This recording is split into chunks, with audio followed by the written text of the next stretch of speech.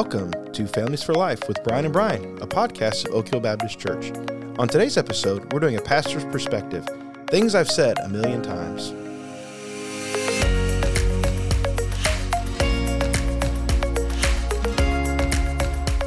Welcome back, listeners. How's everybody doing today? We are here in the studio recording. I want to let everybody know that they can find us online, Families for Life. You know where to find us in all your favorite podcast apps. Go ahead and subscribe and comment and let us know what you like about the podcast. Give us a favorable review if you can. That helps us to get more noticed by others. And then also, if you have feedback, send it to our email, F4L, the letter F, the number 4, the letter L, at oakhillbc.org. Send us that, comments, thoughts, whatever. You just say hi, and we would love to hear from you. You may notice that Brian is not here on the podcast today. The other Brian, he just, as we talked about in a previous podcast, we knew his wife, Kayla, was pregnant, and so they just had their baby. So congratulations to Brian. We're excited for them. So he's off this week. So I've got another co-host, a new co-host. I have Pastor Alan Scott here with me today, helping me with the podcast. I'm glad to be here, Brian. Thanks for letting me come again. I think I've been here once before, and so I'm back. So thank you. Obviously didn't mess it up too bad if we invited you back. No, I'm just kidding. You know, the second string needs to play every once in a while, so I appreciate that. Well, we missed Brian, but I'm really looking forward to this episode. We're doing a pastor's perspective. Those are really, it's kind of a candy bag of different things. It can be cultural things that are on our hearts or minds. I thought that this would be a good one because, you know, as a pastor, you've been at our church in May for 16 years, and there are themes that kind of come out of, you know, it's like you find a way, God kind of leads you to find a way to say something, or you read something and it really kind of sticks and resonates. And you say these things over and over again throughout your ministry. Yeah, and hopefully they're just not worn-out sermon illustrations, you know, but they're actually helpful things. And I think a few of the things we're going to talk about today some of them have been directional, and hopefully all of them have been edifying. Yeah. And so, I'm happy to talk about them. Well, I think, you know, that's a good way to put it. You know, when you know, in the Bible, when something's repeated, that gives it importance and significance. So if a pastor is saying something, you know, over and over again, it becomes a theme of his ministry. That means it's important. God has laid that on your heart. Yeah, I mean, I think so. Yeah, and if you're in a healthy church, I mean, if a pastor is saying something over and over that's not edifying, hopefully there's other people in the church that'll lovingly come and say, hey, that's sure not helpful. But hopefully that's been the case, that these things hopefully will get impressed on the folks of Oak Hill. Mm-hmm. Yeah, that'd be great. So, well, let's talk about the first one. We've got 3 we're going to talk about. So the first one is, as God moves, we move. People have heard this more recently in our capital campaign that we just went through, but this has actually been a theme all the way back to when you first came to our church. Yeah, it really did start then. I did not call it that. I didn't really have that phrase to describe it, but I remember talking to the search committee and having a conversation about how to lead a church and direction of a church, and I made it clear that I didn't come to Oak Hill with a plan in my briefcase, or I guess more appropriately nowadays, a backpack, but I did not have a plan that I was going to unfurl on the church, and in 5 years we will be this or that. And I just had the conviction that as we would come and do the things that a local church is supposed to do, that I believe that God will bless that and move in it. And then as he is moving, then it will be incumbent upon us to move with him. Yeah. And, it also takes the pressure off as a pastor to feel as if you have to come up with your plan for the church. It's just allowing Scripture to inform what the church is doing, and then believing in faith that God will honor that and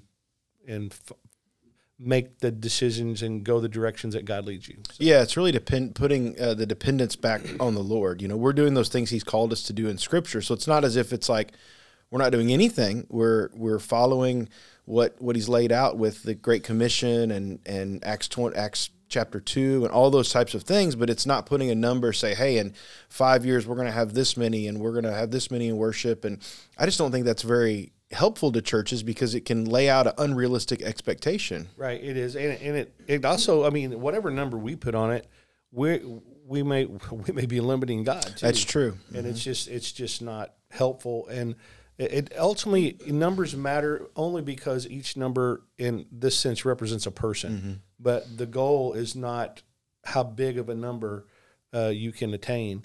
And it's really trying to be effective with the gospel and salvation and discipleship. And that is a theme that we doubled down on a few years back of trying to make sure that we were discipling better and not just seeing people come to faith and not investing in the we should. So that whole point of God moving, as God moves, we move, it was directional.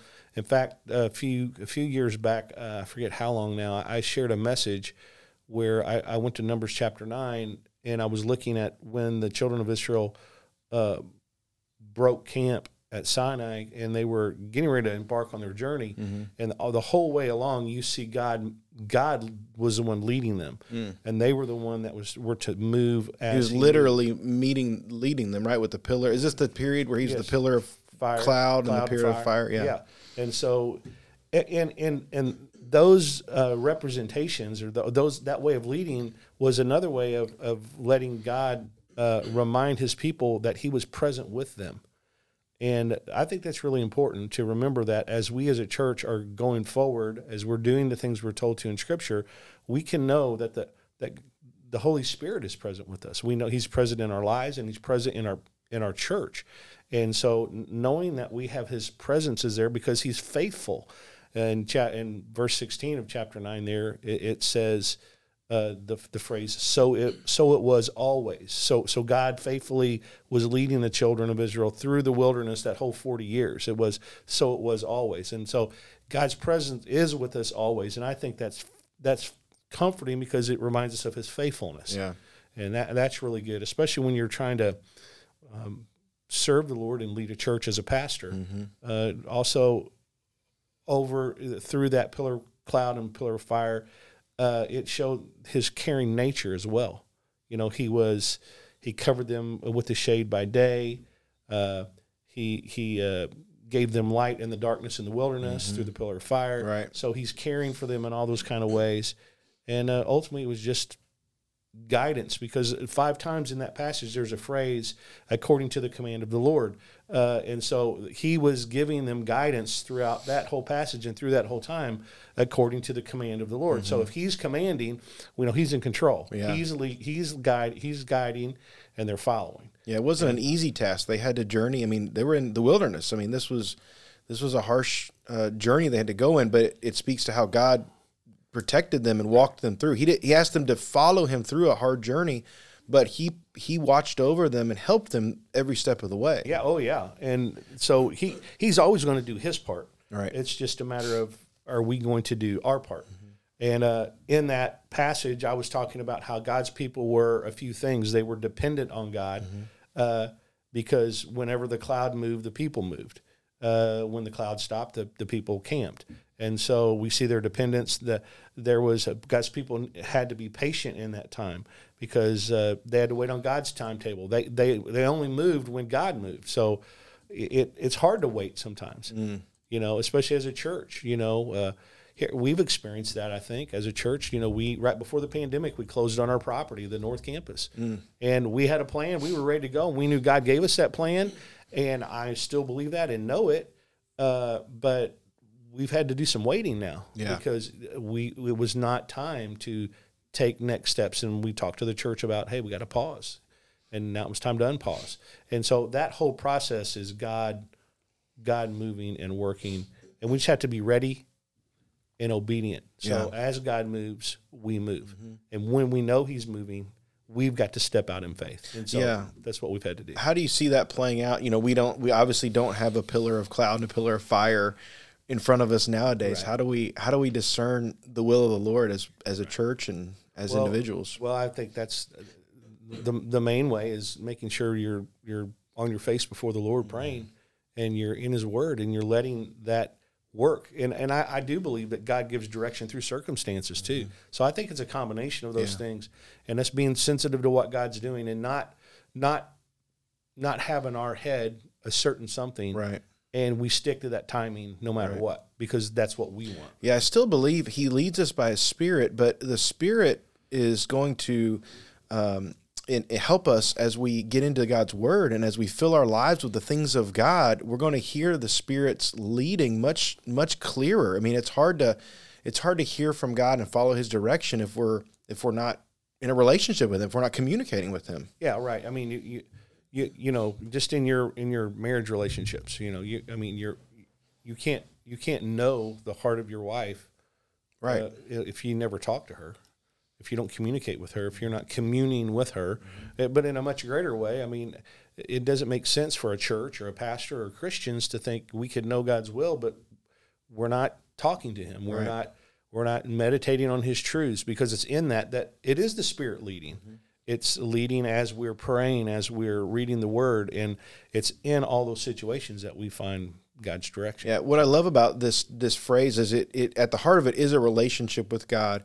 There's also a community aspect to this, right? It's as God moves, we move. The children of Israel moved as a group, right? You know, and as a church, we have a community that moves together, right? And that's why it's so important to whatever that direction is, whatever that guidance is. If you can form a culture of looking back over times in the life of our church, where we have seen God move, and we have seen as we've moved in faith what God has done. Mm-hmm. And so it's really helpful, I think, for a communal aspect of it, when you can look not at the pastor's track record, not at the leadership's track record, but the track record of God. Right. That's because He is the one moving. And as He has moved in, when we step in faith and move with Him, you can see what God can do. That's right. And so it's always got to be about what He has done, what He is doing.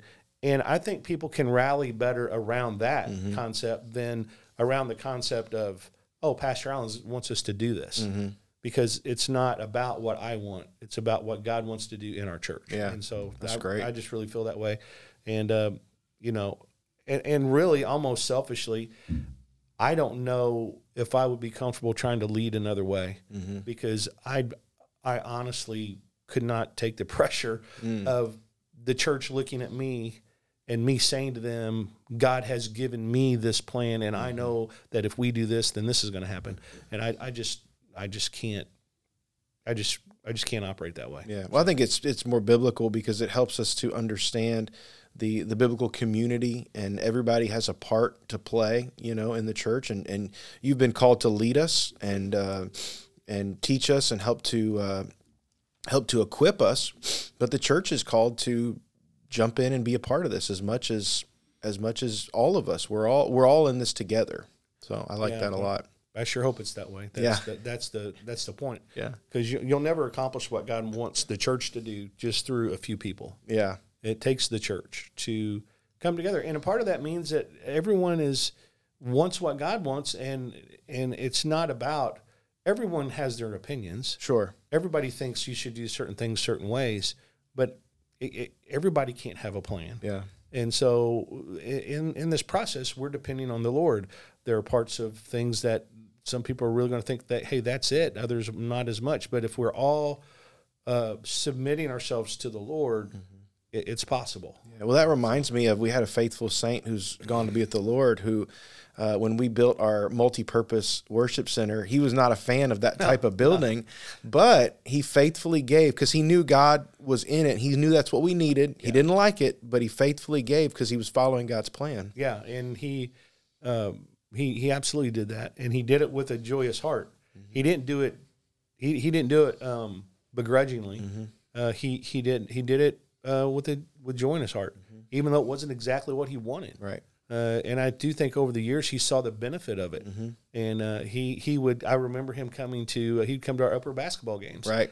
And I always got a kick out of that because this is the same guy that was like, in his mind, he never would have wanted to worship in the same room right. that he was watching a basketball game in, but there he was. And he came and he really enjoyed the upward games. That's he enjoyed sports, and he enjoyed seeing these kids play that game and be ministered to in that way in the same room that he was worshiping in. Yep. He never would have come up with that plan on his own. He right. never would have had that as his first choice. But because of who he was and his ability to say, I know God's in this, and even though it's not exactly what I want, God, he saw the blessing in it. That's good. It was awesome. That's real good. Well, let's move on to our second topic. our second saying here. This is one of my favorite ones here. It's you've said if you're not sick or on vacation or at work, you should be at church. Yeah. Meaning as on Sundays going to worship, right? Yeah, no, I really do believe that. I that was a concept that was ingrained in me as a kid. And so, many of the ones who would hear this, podcast may that's old school. Yeah, that's old school, but that's how I was raised. And even though did not become a follower of Christ until I was older, age 23, that investment stuck in me and has served me well through the years. And I really do think that it is important. Hebrews 10:25 is true. Not neglecting to meet together as is the habit of some, but encouraging one another, and all the more as you see the day drawing near. Right. Well, the day is definitely drawing near. It's near every day. And we are encouraging one another when we come and worship together. There's a communal benefit to that. That's not the main reason, because we're assembling to worship the one true and living God. But God, in His goodness to us, even in our worship of Him, it is a blessing to us. Right. And we can encourage one another. And really, to be honest, that was one thing that really was hurt during the pandemic. And I don't want to get into the pandemic. Everybody's got opinions about that. I've got my own. But you can't argue with the fact that churches were not helped by not meeting together. For whatever the reasons that people think, right, wrong, or whatever. Loneliness has increased. Suicides have increased during this time. Ministry to those who are most vulnerable lessened during this time because we were separated from one another. We had so many counseling things, meeting with people coming out of that just because of all of these things that were happening. Yes, and I think when you're not together, you're not getting that encouragement that you need. It's encouraging to come and truly worship the one true and living God, and we need that in our life. And so I always did say, if you're not sick, if you don't have to work, if you're not on vacation, you need to be at church. And I believe that. I don't shy away from that, even if it does sound old school, because listen, think about how much you're in the world. Right. We have less time spent in church than ever. Mm-hmm. I mean, when I was growing up, you had Sunday morning, Sunday night, Wednesday night if you went to a churchgoer. They'd have visitation one night a week. Visitation, and you'd have, on Sunday nights, you'd have discipleship class, and then you'd have evening worship. And there were all these opportunities, and I'm not saying that if a church doesn't do it, we don't do all those things. Right. But it's the reality of the world we live in. We have got to make sure that we're prioritizing corporate worship. Right. And that we are coming together. And while people are together, that's another part of our ministry is discipling people, investing in people's lives, being a part of a life group. Those things are important. And so I'm really excited that it seems like we're coming on the other side of what we went through. And we really need to really encourage people to come and worship and be a part. Well, I like that you shared some of the heart behind that, because I don't want people to think that like it's a legalistic thing that we're wanting people to be at church just because you need to be at church to check off some sort of box. No. But there's a real benefit to participating in corporate worship and being a part of the community. Yeah, and I think if we would just remember when we did not meet at all, other than you could watch a service online, we had a season of that in our church. And I remember when we first came back and were able to actually see people and be with people, what a blessing that was. Yes. But it's like that blessing wears off so easily. Oh, yes. It's like now we're over it, But I mean it. When we come to church, we should be excited to see our brothers and sisters in Christ. Yeah, it brought tears to my eyes the first time when people were really, not the first few weeks, but like a few months after, when people were really starting to come back, and I saw these people I hadn't seen, and we had been calling and we had tried to keep touch, but it's just not the same, when you see them face to face, it's awesome. Yeah, no, it's not the same. And I remember when we started our services back, if I think you would remember this too. It came up on one of my memories. We got to church, and it was on Easter, I think. We had an Easter service, but it was all online, if we remember. And we got to church, and there were some of our church members that drove to church and lined their cars up in the parking lot, and they'd made signs and everything. And I remember that, and I filmed that, and it came up on my feed.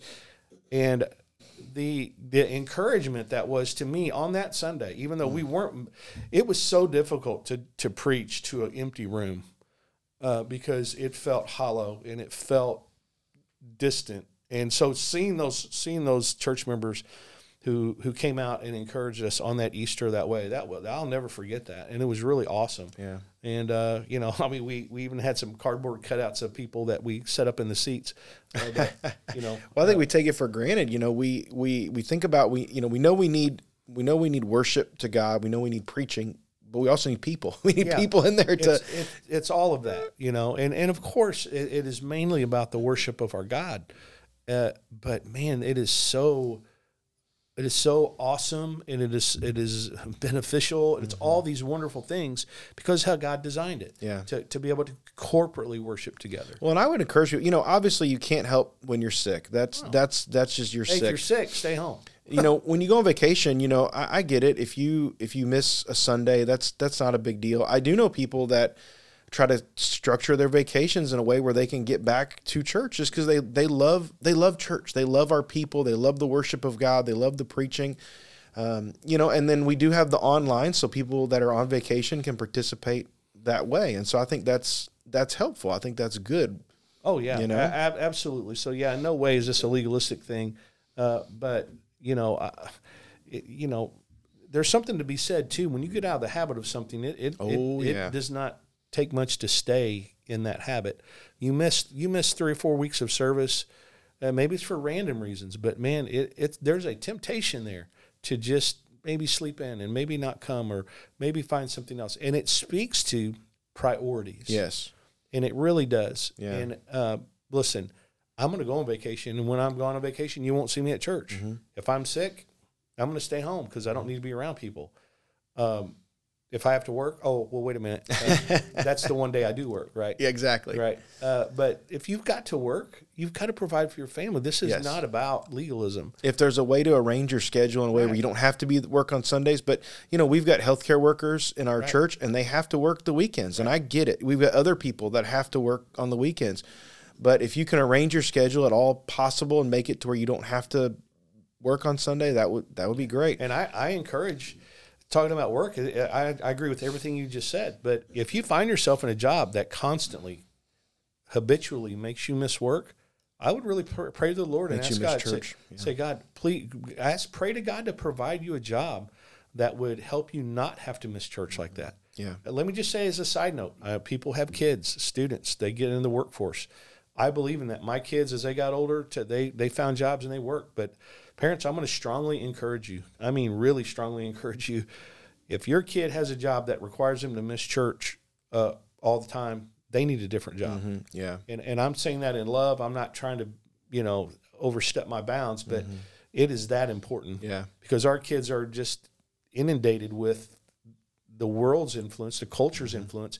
They desperately need to be a part of their church and a part of their student ministry and to be a part of that. And that's something really to think about. Well, I think what's not being said is that there are things that we can control and things we can't control. And those things we can't control, God understands, we understand. Those things we can control, we need to check those priorities. I think one of the things that really impressed me, your kids are grown now, but you've gone through the whole range, the whole gamut, and your kids did sports, they did the whole thing, but there was not a Sunday that I can remember, unless it was a planned thing, that you were gone. You guys had travel choir and travel softball and all that, and you did all that and still were able to get to church. And there are families that do that even now. We had a bunch of families show up to the early service on this last week, then go do their ball and stuff. So it can be done, right? Yeah, you just have to do your best, and it's not easy. I understand that, but it's just what it's you can figure ways out. And Morgan played travel softball, and she wasn't on a team that traveled to far away lands to go play softball, but it was a regional kind of a travel team. But there were times when we had to. You were up in Indianapolis late at night, and I'd drive back. You do whatever you have to do, and it's just there was never a time that I was comfortable with her just, hey, I'm going to be gone for 4 or 5 weeks, and I'll see you after softball. Right. So you've got to really try and really make every effort to not be a legalist. And there was a Sunday or two that she missed because she had a tournament, Sure. or they advanced and she was going to play, but It wasn't a habit. That was not the habit, and that was not the priority. And she knew that. We knew that, and I made sure the coach knew it before she ever played on that team. Right. That we're there for the team. I love team sports, but team sports are not as important as Jesus. Well, it makes me think of another saying that you would say where your kids should never wonder where they're going to be on Sunday morning, Right. My kids wake up, it's not an option. We know the whole family's going to church on Sunday morning, and that's not legalist. That's not to give myself a brownie button or anything. That's to say our priority is that. And if you set that priority, you set that habit in your life, then your kids are going to help motivate you. Hey, it's Sunday. We got to get up. We got to go to church. Yeah, that's a whole nother podcast, man. But that is true. That when you set those expectations, and that can be done in a way that's not legalism. Mm-hmm. All of my kids grew up there. I know there were Sundays they didn't feel like going, but they went. We didn't. It was just what we did, and that was the priority. And you can do that in a way that it's not shoving religion down your kid's throat, because it needs to start early for parents. And you set that tone about the church. That's right. And a lot that plays into that is what they hear come out of your mouth about your church. Yeah. And so it's very important, I think, for parents to be supportive of their church. Not that they would always agree with everything, but if not, they go talk to the pastor or whoever they need to talk to about it. Sure. You don't have to talk to your children about it. And it helps their kids have a positive outlook on church and going to church. It helps. Everything plays into it.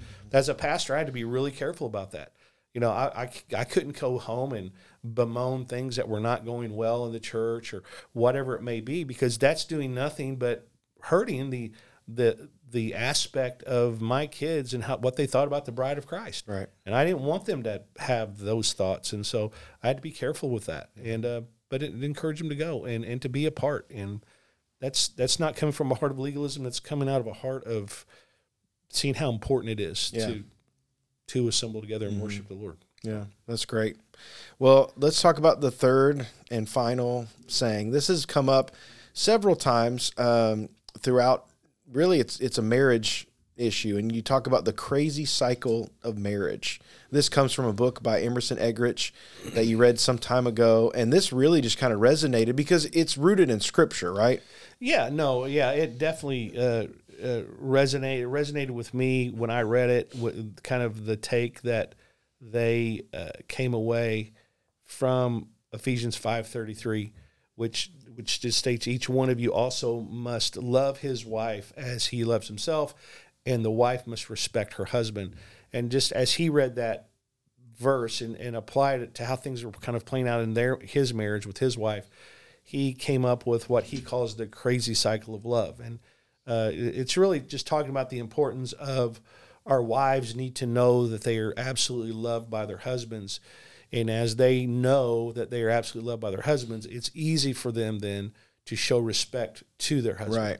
And so if you're loving to your wife, it makes it easy for her to respect you as her husband. And as you feel respected as a husband, then it is even easier for you to love her in the way in which you should. Right. There's a positive part of this and a negative side. Negative. So people get in this negative cycle where it's a pattern of disrespect and not loving, Right. and it just fuels. It just keeps going around and around and around, and it's like, well, my wife doesn't respect me, and my husband doesn't love me, and somebody's got to break that cycle at some point. Right. And just let me say about that. I mean, even in that verse, it says each one of you, he's addressing men here. He says also must love his wife. So as you look at the marriage relationship, I do believe in headship in marriage. And I do believe that husbands are called to take the initiative and the lead in fulfilling the roles of a marriage relationship. And so what I mean by that is that if we will love our wives as Christ loved the church, if we love them in that way, we are looking to provide for their deepest needs. We're sacrificially loving them. We're going to give all to them. And as we do that, it makes it that much easier for our wives to function in their role, and in this sense of this verse, of respecting a husband. And I remember Eggert's talking about, he was talking about the main need in general for a woman is love, and the main need in a man is respect. And I got to thinking about that, and I thought about the different counseling situation I'd been in. I'd never really remembered a man coming into me saying something like, I don't feel like she loves me. Mm-hmm. Right. But I had many conversations with men who felt disrespected and not a lack of respect. And I've talked to many women who said, I don't think he loves me. I don't feel that he loves me. Right. Or I never had a woman, I just can't remember a woman come and say, I don't feel like he respects me. Mm-hmm. And it just kind of played out that way. Now, does a woman need to be respected? Of course, right. Absolutely. But if we're loving her the way in which she should be loved, there will be respect that just naturally comes with it. Right. You're just talking about the primary need. Right. It doesn't mean there's not other needs that go into that, but there's the primary need because that's what's going to fuel either a cycle that will produce a Christ-like marriage or one that's going to put the marriage in crisis. Right, exactly. Yeah, that's a good way to say it. And that's just there. And, marriage is marriage isn't easy. It is work. And anybody that's been married any length of time can know that. You can get 3 months into it and you may start to already see, hey, this is not going to be the white picket fence every day. Yeah. With a perfect life. Right. There are days when you've got to. It is hard, and that's true early on, and it's true 36 years in almost now that I've been. But when you walk in that and you have as your aim to fulfill the roles that God has ordained for you in that, it can be very fulfilling. That's something else I say all the time. God doesn't want you to just be married for a lifetime. He wants you to be in a fulfilling marriage for a lifetime. Marriage should not be endured. It is to be enjoyed, and it can be fulfilling. Right. And so I think those are things that we aim for and prioritize in our relationships. Yeah. Brian and I have talked about the fact that marriage is really a sanctifying experience for the Christian. If we're a believer in the Lord Jesus Christ, it is going to push us to be more like Christ in our marriage if we're living out these biblical principles. Yeah, no, it can't work any other way. It's got to work that way, and we do grow in our faith. We're being sanctified. We're in this process. Your marriage is a part of that, and so the gospel made so much difference in my life because Paula and I, we got married at she was 18, I was 20, very young. And I professed to be a follower of Christ, but I was not. And so we got married. The first 3 years were really not good at all, especially for Paula. And it wasn't until I came to faith in Christ at age 23 that really God had transformed me to my wants and desires had changed. And so I was in this process of trying to become more like Christ. And in that, these marriage principles that I had always heard, they started to come alive to me. And I was convicted about the way I treated my wife, the way I was living with her. Well, before you came to Christ, it was all about you. It was it was self-focused. Yeah, Paula got what was left. The most important things to me were my friends and my sports and the teams I played on. And we're talking recreational teams. Okay? Yeah. This is not anything important, but I was so driven and competitive that if I lost a game, I would ruin the whole week of the whole week would be ruined until I had the chance to get a win the next week. And I would take that out on her. It's embarrassing to say that, how immature, but that's how I acted as I was lost because, she was important in the sense that, I loved her, but I didn't really love her in the sense in which Christ calls us to love our wives. No, I think that's good for men to hear. We need to prioritize our wives, especially, and our families, because a lot of guys struggle with that, and we've got to, I've always thought of wives are kind of like a flower. If you will invest your time and energy into your wife, she will blossom, and if you don't, then she'll wilt. And I think that that's really important for guys to understand that we have a role to play and a part to play in our marriage and also the well-being of our spouse. Right. Yeah, I think that's really important too. And it's just really important that this love and respect that we show one to another, and it has to be real. One of the saddest things that I've seen, I think, is sometimes you may be friends with people and maybe you've not seen them in a while, and you only see their lives through Facebook maybe. And it seems like everything's going good on Facebook. I mean, it looks that way. But then all of a sudden you hear of a separation or a divorce that really takes you back. And it's hard to process that. And so we can't just have a Facebook marriage to where we make it look good. It needs to be good. And it can be good as we see the importance of these roles and relationships that God's ordained and walk in them and truly love and truly respect one another. So if you have a couple that comes in to your office for counseling and you identified this is a major problem in their life, they're in the crazy cycle, what's the first thing you tell them to do? How do they begin to break that cycle? Well, one of the first things I would do would go back to the verses above of verse 33 there and look specifically at what God has ordained for the roles in a marriage, because those help us define that's really like a grid that can help us then assess the condition of the relationship. Because really, I don't know of another tool to use other than to say, okay, God's word tells us that a husband should this, and God's word tells us that a wife should do this. And when you find those things aren't happening, there are reasons behind that.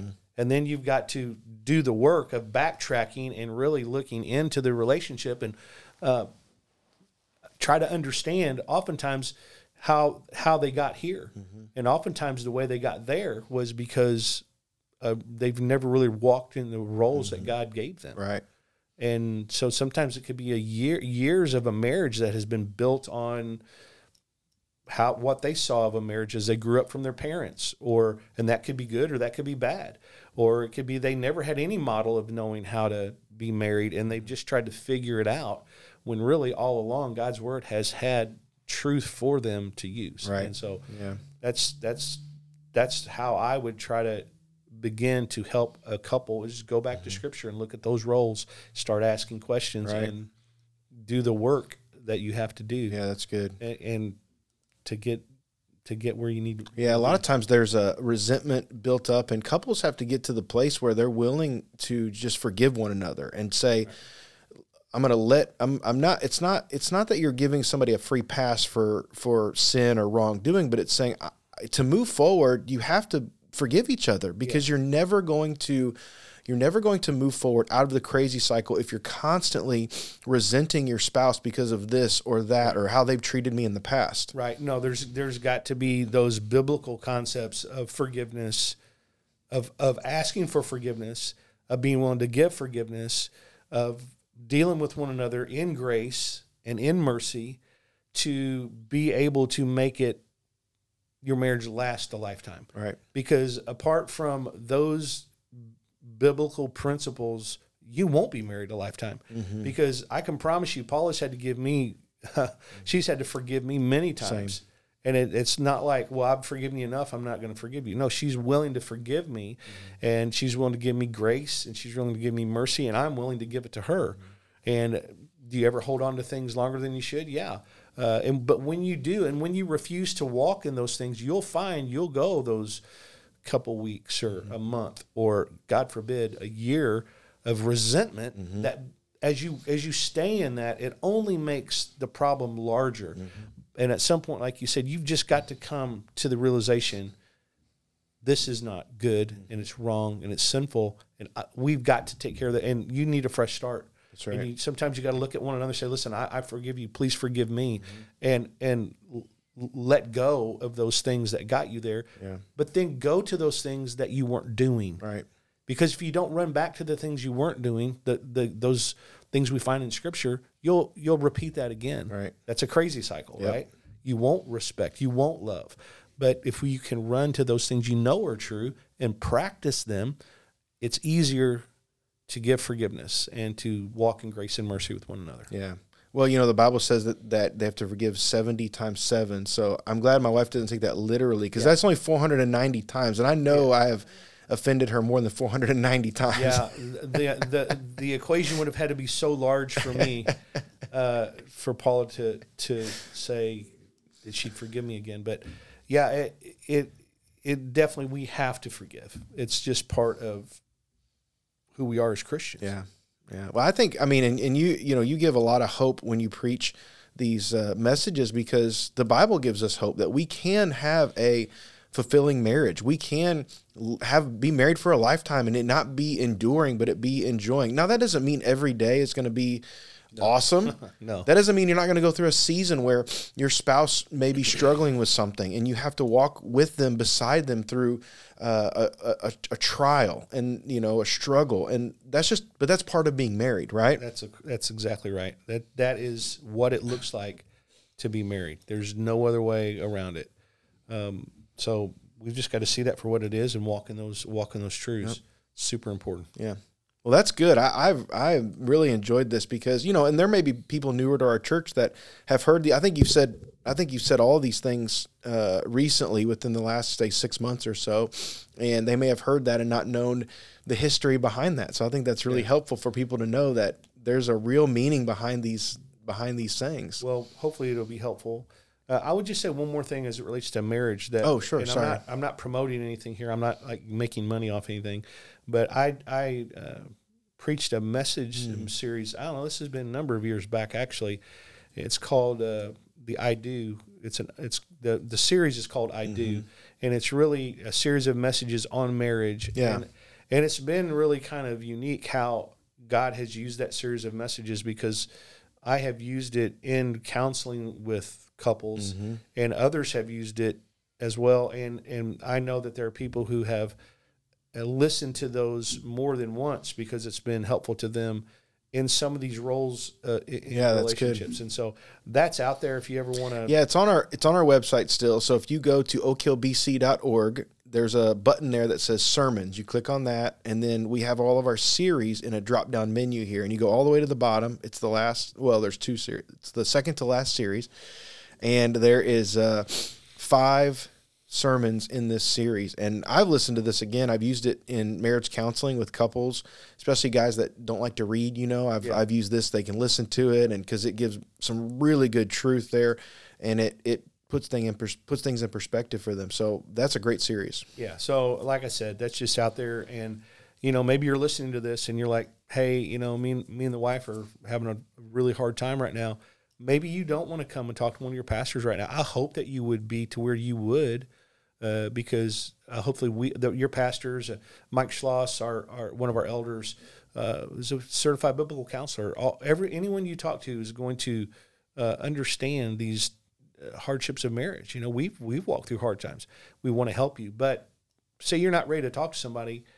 It's not too hard to click a button there on your computer and maybe sit down and listen to it yourself, or maybe a wife is listening to this and you need some help. Go and click those buttons and listen to those messages, and then maybe through that, God could speak to you through that, or maybe that would be the beginning of coming and talking with that third party, someone that can be trusted, who is going to not judge you or prejudge you, but he's just going to help you look at your relationship and use God's word as the source of truth that your marriage needs. That's great. Man, that's really good. That's really good. I'm glad you said that. Sorry, I didn't mean to cut you off earlier there, but all of this is really good. And I do think if you're new to Oak Hill, or even you've been here for a while, you may have not known these things. And so I think it's really good that we talk about them and understand that, the heart behind these things. So hopefully they'll be helpful. Yeah. Every pastor at our church, our elders, we love our church, and we want to help any way that we can. And I pray that you'll always know that. Yep. Well, good. Well, we're excited. We're hopefully next time you hear this is we're recording before Easter, but this will air after Easter. So we're getting excited. We're getting geared up for Easter. But Brian and I are starting a new series on hard talks with our children. We're going to look at the different stages of how you talk to your children about different things. We're going to talk about character. We're going to talk about some work ethic. We're going to talk about sex. We're going to talk about lots of good things for parents. So, and you guys should have done that some years back, so I could have benefited from that. All mine are grown and out of the house now, but we may have to get some wisdom from you because we're right in the middle of raising our children. So, we got to find wisdom anywhere we can find That's it. right. So, whatever. Yeah. Well, thanks for listening, and we'll see you next time.